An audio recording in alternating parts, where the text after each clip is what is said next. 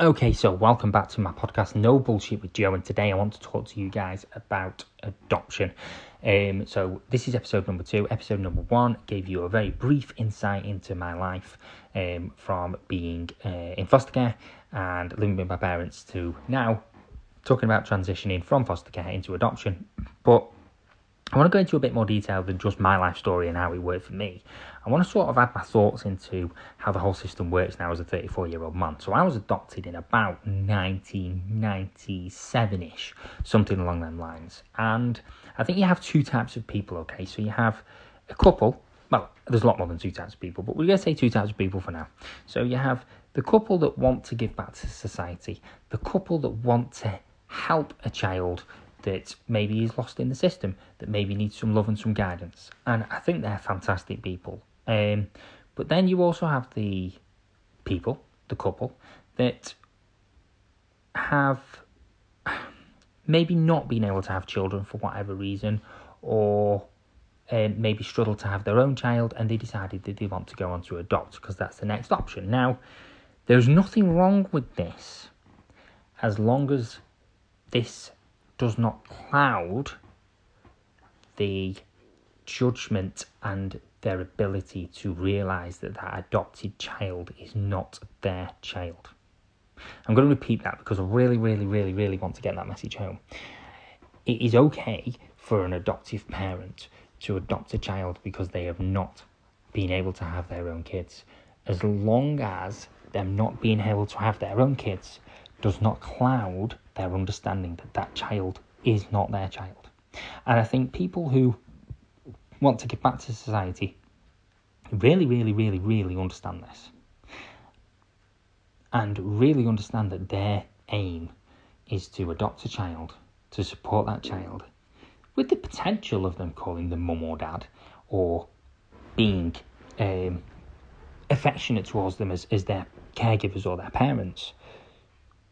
But that's the child's choice.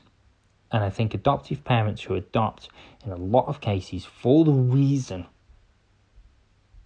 that they've not had children, expect the child to call them mum and dad, and expect the child to basically pretend that they have no past, pretend that they have no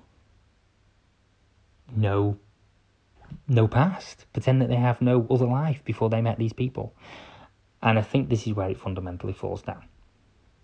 So that's where my stance is with it. And, you know, also I think it's a bit of a weird setup as well. This is in the UK I'm talking about. You know what? I'm talking about back to 1997. But when I was in the UK, when I was being adopted, the adoptive parents would basically be told, what child is available, so to speak, and they would, request that they want a boy or a girl, or they want two boys, or they want two girls, or they want to one kid, and they go and meet the child. But when they go and meet the child, they're basically like, it's like when a farmer goes to cattle. The farmer goes to buy the cow. The adult or the potential parent goes to see the child to see if they want to keep it. That's certainly how it comes across, and I'm only telling you this as someone who has been adopted and through the foster care system. So let me tell you my story. Let me tell you how I was adopted. So I remember first meeting my adoptive dad and mum, so to speak, when I was still in foster care, and it was this massive big ginger bloke that came, and I remember him playing with me in the garden and stuff like that. And I remember, thinking, this guy's dead cool, At the time, I was in foster care, so I wanted to get out of the situation, because while I was in foster care, I was being pretty badly abused. Not by the foster parents, because the foster parents were pretty cool, but by their daughter, their oldest daughter, who was pretty beating me up, and she beating me up at this point, to the point where I had ended up in hospital on a holiday in Wales on one occasion. So this situation is pretty phenomenal. This guy was here, he was showing me love and kindness, and he was showing me affection, and he was wrestling with me in the garden, and the woman seemed pretty cool as well. She spent a bit more time with my younger sister at the time, and I was like, I need to get out of this situation. I'm making this decision not only for me, I was only 7 at the time, but I'm making this decision for my sister. So we need to get out. The people who came to see us decided that they wanted us to be their daughter and son. And I got asked a question by my foster mum not long later, not long after that, who came to me and said, look, do you want to go and live with these other people? And I said yes. And before we knew it, we were moving in with these other people. Now, I remember when I first, they'd come along and they'd take us on days out. So they'd take us out for a couple of 3 days. And they took us to McDonald's, and then they took us, where else did they take us? They took us to the farm that they lived in on one of the trips. And this massive farm at the time, which had tractor on it, and it had all sorts of different things, and then they showed us this room, which was to be our bedroom, which was to be shared between me and my sister, which was pretty awesome and pretty cool, to be honest. And I remember waking up in that bedroom and thinking, wow. I remember moving in there and waking up the following morning in that bedroom and thinking, wow, this is so cool. We've got this massive bedroom. I've got this, I remember it now, bulldog alarm clock, which was like this massive bulldog, and it had this big gun. And when the alarm went off, it'd go bang, bang, wake up, and you'd press the top of the alarm and it'd shut the alarm off. My sister was in the bed next to me. I remember not waking up frightened like I'd done in foster care. I'd woke up absolutely terrified, but actually waking up pretty chill and pretty happy. And for the first year-ish, it wasn't too bad. It was like that, maybe 6 months. But as time went on, things got worse. The adoptive father sort of figure decided that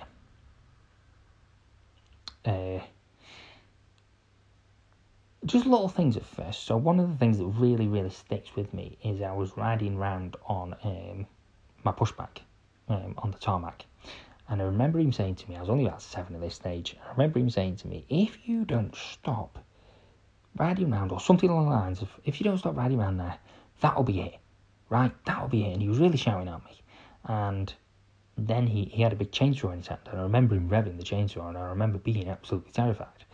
At that point in my life, my biological mum had been brutally murdered by my dad. I'd been beaten up in foster care up until the age of 7 years old. So I lived with my biological parents till I was 5, then I lived in foster care till I was 7. And now at 8 years old, I'm basically being threatened by someone who I thought was there to protect me. And it's when you look back on it, you think, wow, you've taken these kids on, and you're basically continuing the abuse, even though you know their past and their history, and you know what they've been through. So we then moved house. About a year into living with them, and we moved into this massive, even bigger farmhouse with tractors and with God knows what. And again, as I started to get older, I remember moving into this farmhouse.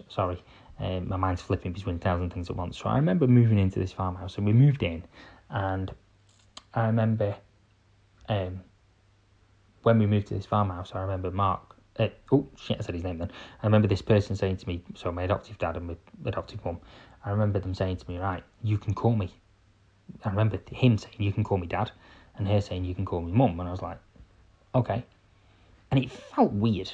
Like, yeah, you can start calling us mum and dad now. And it was like, don't know, not sure.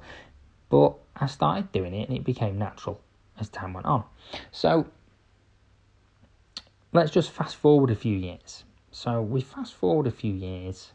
I've had some visits to my older sister, because we had an older sister. I've had some visits to my older brother, maybe 2 or 3 times, whilst the social workers were still coming around. But once the social workers stopped coming around, we stopped going to see my big sister, and we didn't really ever see my brother.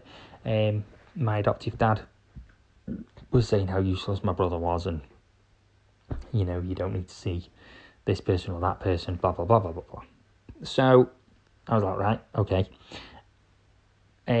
So I never really saw my big sister in my younger years, and I never really saw my brother in my younger years, because my adoptive parents sort of went, right, you're living with us now, you're now our children, and you haven't got, theoretically, they didn't say this, but they just theoretically just stopped bothering taking us to see my older sister and my older brother.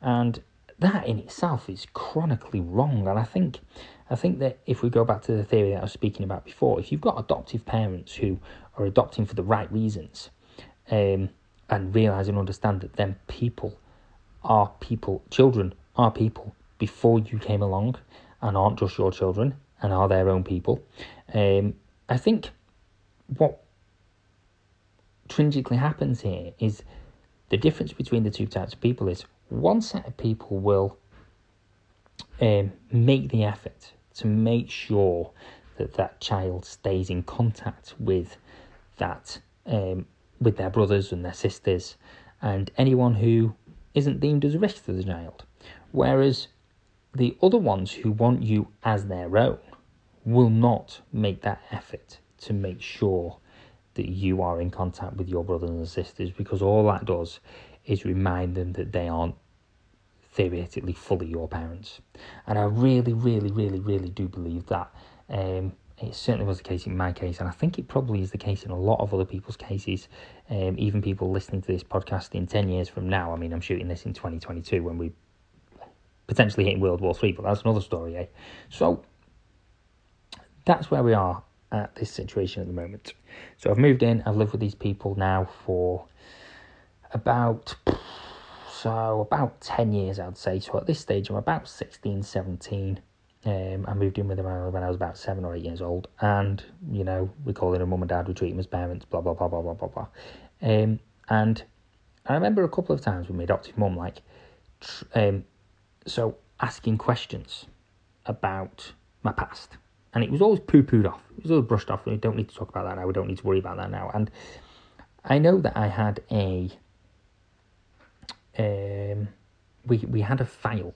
So what happens is when you're adopted, or what happened when I was adopted, is you are given a file. And the idea is that this file you are given, you go through as you grow up. So I know what happens with my older sisters and brothers is that as they grew up, their foster carers or their carers sat with the social workers and they went through their file, and as they got to a certain mental age, they explained certain details of their life, and then as they got older, they explained a little bit more, and as they got older, they explained a little bit more. And this was meant to happen. My adoptive parents were meant to do this with us. We had our file, and they were meant to go through with us our file step by step, and they were meant to explain to us what had happened in our lives up until the point we were adopted, and why the things had happened up until the point we were adopted. And this never happened, and every time I brought it up, it was poo-pooed off. And I remember my sister, my older sister, used to every single year without fail always send us a card. I remember one year, I must have been about 16, was I driving yet? I don't think I was driving, 16, 17.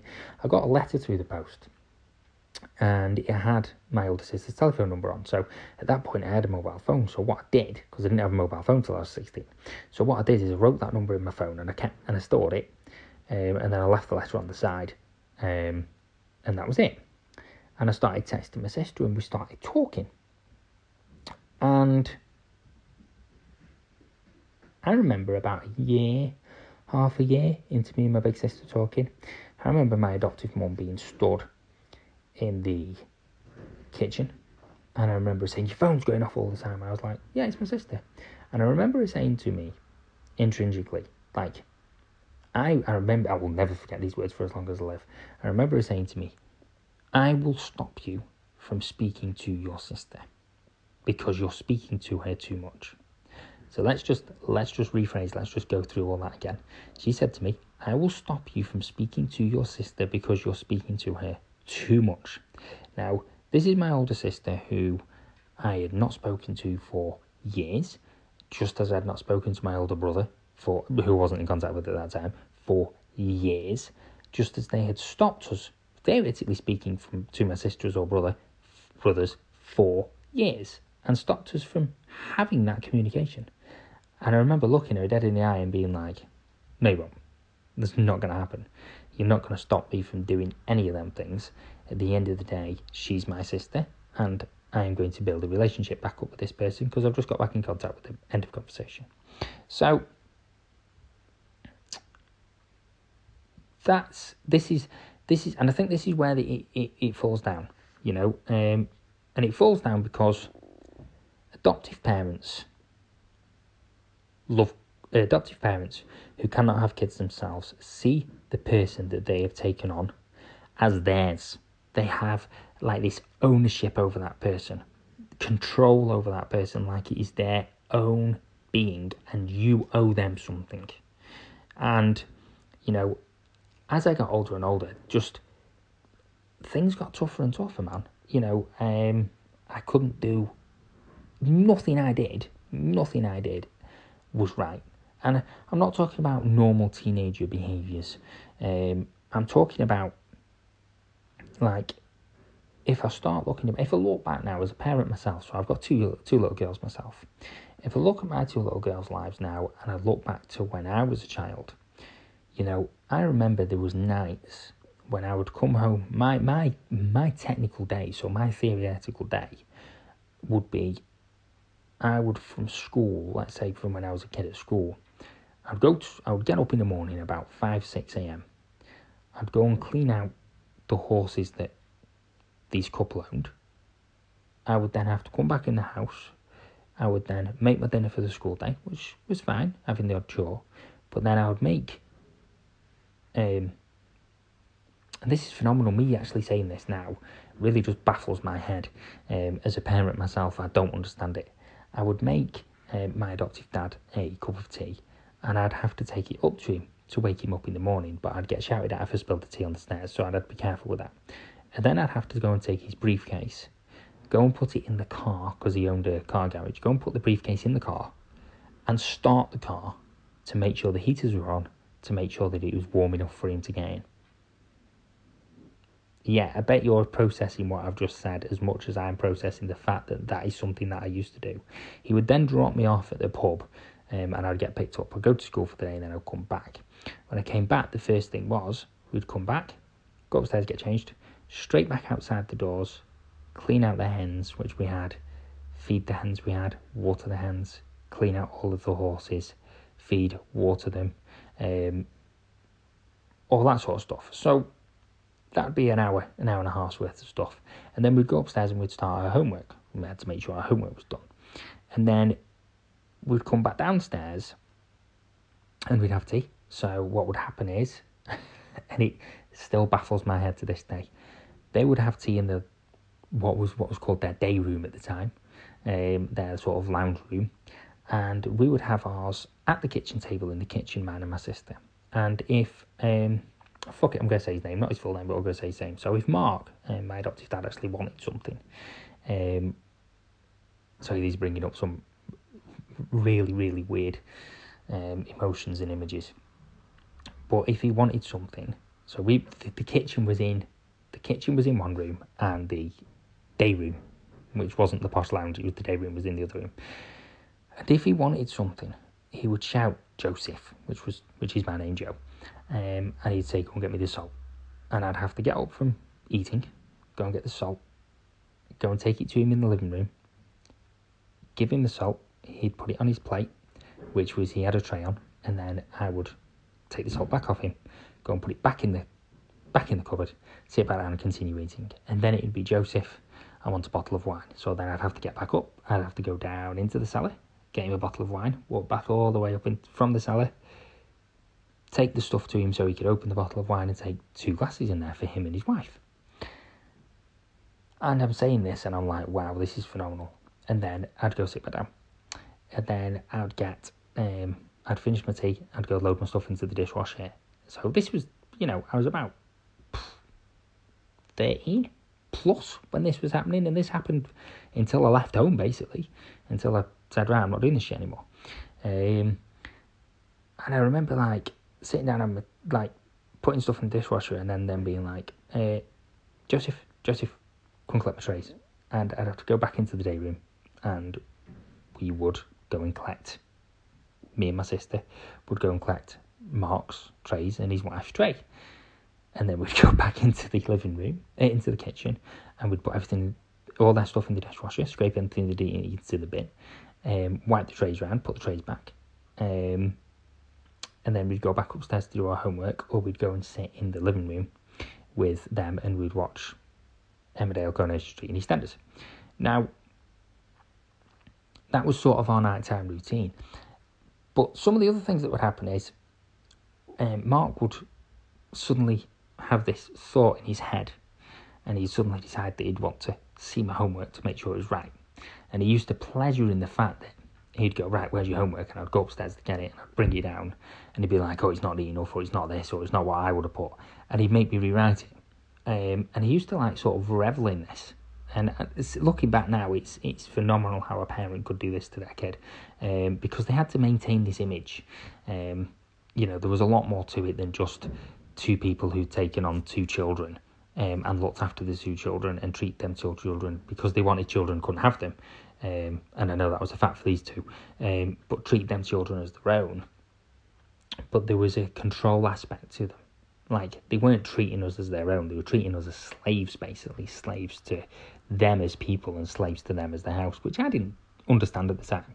But looking back on it now, that's phenomenal, that's what it was. So he'd get this thought in his head and he'd be like, right, go and get me your homework. So I remember shitting myself, like, being terrified, getting the homework so that he could go and see it. But he'd look at it and he'd shout about it and make me redo it. There'd been many times that he'd rip it up and just slam it, throw it on the floor. And I'm like, wow, this person is really doing this. This is unbelievable. Or there'd be times where we'd be sat there and I've had a busy day. I've done all the animals. I've done this, that and the other. And I'd sit down and he'd be like, right, go into the shed and go and get some tools because we're going to start making some cupboards for one of the rooms upstairs. And I remember there was some weeks where on a Monday, so for argument's sake, on the Monday I'd get up, I would do my animal routine. I'd go to school, come back from school, do my animal routine, do my homework, and then have my tea, sort out everything, tidy it all up while they were watching TV, sort out all their shit, and then he'd be like, right, go in the shed and get me this wood, and the other wood. And then I would spend till 1, 2 o'clock in the morning going up and downstairs with pieces of wood all the time while he was shouting at me and telling me how much of a useless cunt I was. And yeah, that's basically how my life went, living with these adoptive parents. So I think, I no longer have anything to do with them. It was, I think, about 2009. How old am I now? 34, so I was 24 in 2012, so 23, 22, 21, 2008, 2009, where I just packed my bags and left, because I just had enough. Saturday he'd have me washing cars at his garage, which I didn't mind doing, but then he'd give me £10 for the whole day. When I finished school, he was like, right, you're going to work for me you're going to work for me. You're not doing anything else, you're going to work for me. And I remember I spent about 18 months working for him in his garage, and it was hell. It was absolutely hell. My life was a living hell from the minute I got up to the minute I went to bed.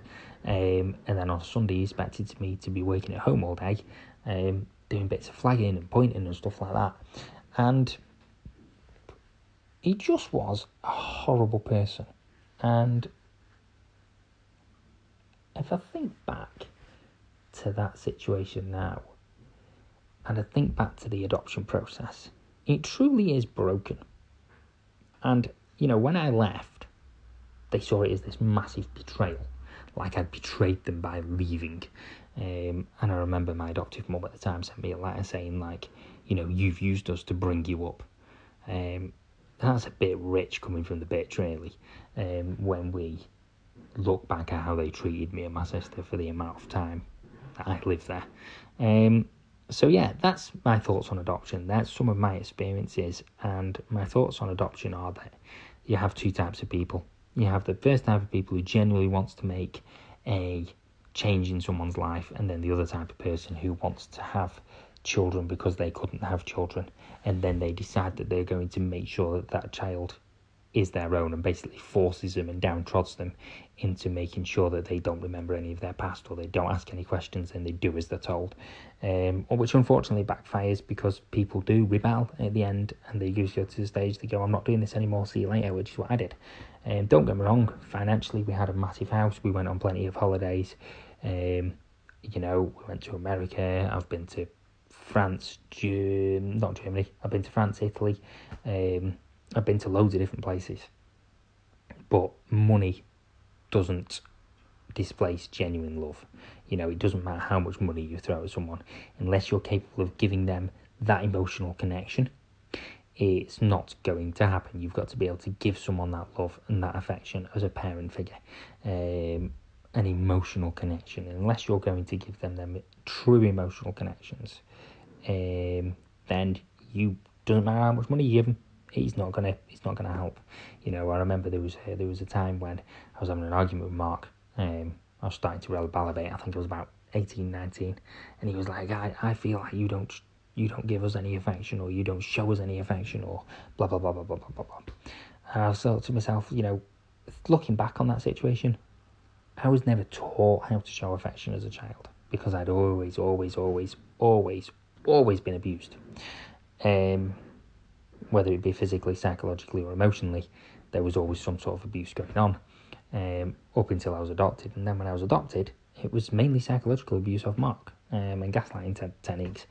And I think it's phenomenal, really. It is absolutely phenomenal that people can be allowed to go into somebody's lives who are vulnerable, take them from that situation, and then continue to abuse them.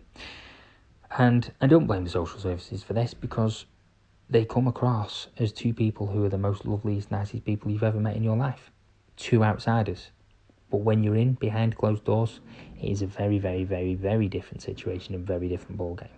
So I'm going to end this podcast here now, but I do want to say to you guys, if you are or have been adopted or affected by anything that I've spoken about in this podcast, then please feel free to send me a message on my Instagram account, my TikTok account, my Linktree account. Well, I say Linktree, you can access me through Linktree. If you do decide that you want to support my channel by buying any of the products that are on Linktree, I sell NFTs, I sell children's books, I sell adults books, I sell horrors, I sell my autobiography, which really needs rewriting because it's shit, because I wrote it in 2017, so it needs a lot of work doing to it, so maybe don't buy that just yet. But yeah, over and out, peeps. If you have been affected by anything I've said, please feel free to send me a message, or please feel free to share this podcast if anything has resonated with you. This is episode 2 in adoption and care and growing up in care.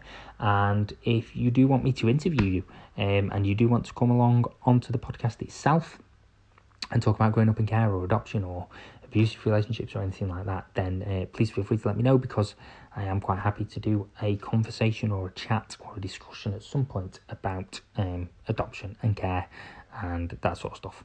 So yeah, over and out, peeps, and thank you very, very much for listening. This has been No Bullshit with Zoe. With Zoe? Who's Zoe? No Bullshit with Joe, episode 2, care and adoption.